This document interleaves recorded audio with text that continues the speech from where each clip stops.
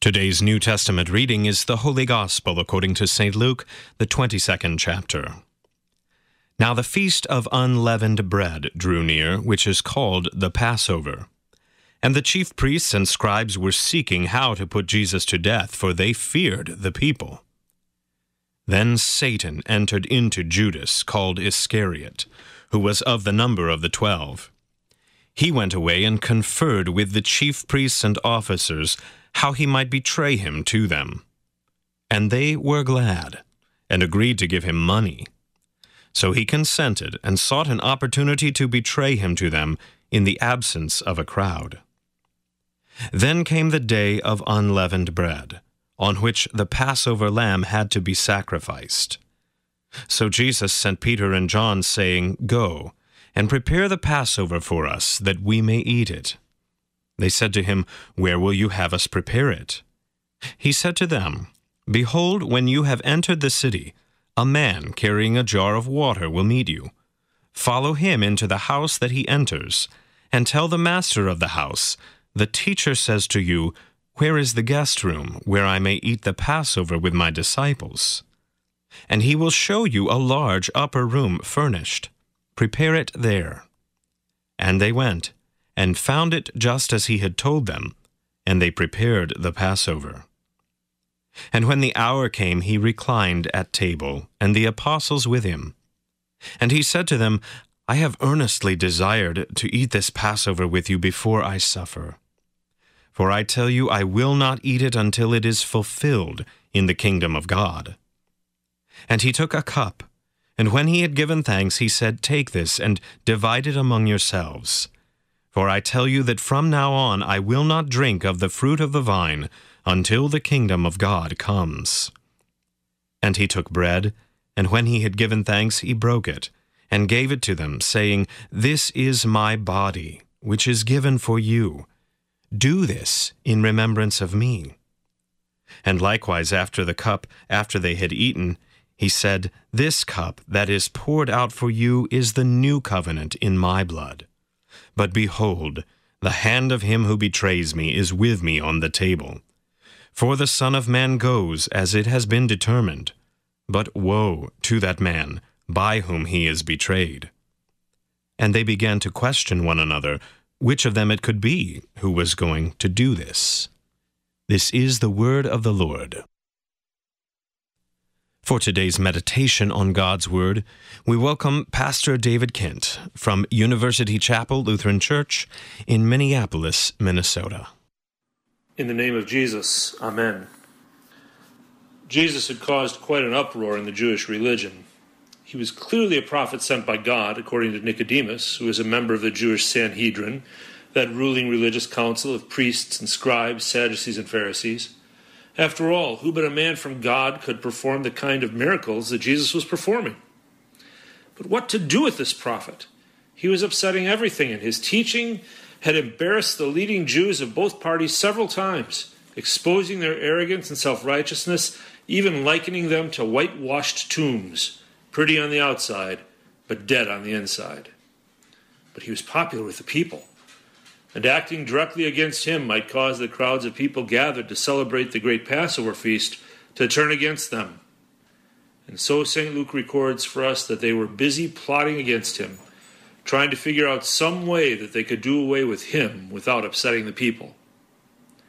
It is then that Judas, now under the direct influence of Satan, comes to them and gives them a perfect plan for having Jesus arrested and killed. They need not do it in public at the feast while he is surrounded by the crowds of people.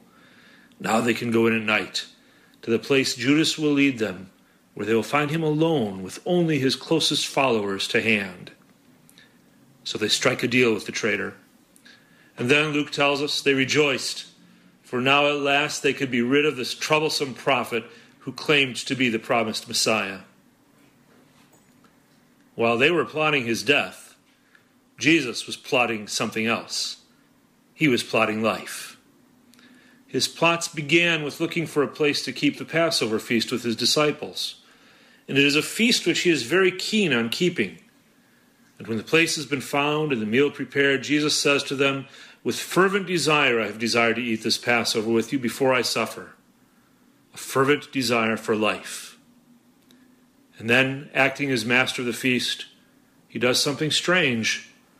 He doesn't follow the traditional Passover rite handed down from Moses, at least not all the way through. He does something different. He takes bread, gives thanks, breaks it, and gives it to his disciples, saying, "This is my body which is given for you. Do this in remembrance of me." And when they have each eaten, he takes up the cup of wine and says, "This cup is the new covenant in my blood, which is shed for you." And in doing this, he brings his plots of life to fruition. He, by his divine authority, has replaced the old covenant that bound God's people to him, a covenant of law which none was ever able to keep, a covenant which ultimately condemned rather than saved God's people, with a new covenant, a covenant made and fulfilled in his own flesh and blood, which would shortly be sacrificed for them as the death plots of the Sanhedrin were brought to their completion with him hanging upon a Roman cross. But as I said, while they were plotting death, he was plotting life. It was only through his death that life would come to mankind. For by his innocent and holy death, death itself would lose its power. It would no longer be able to lay claim to mankind. For death comes only where there is sin. And Christ on the cross was atoning for the sins of all.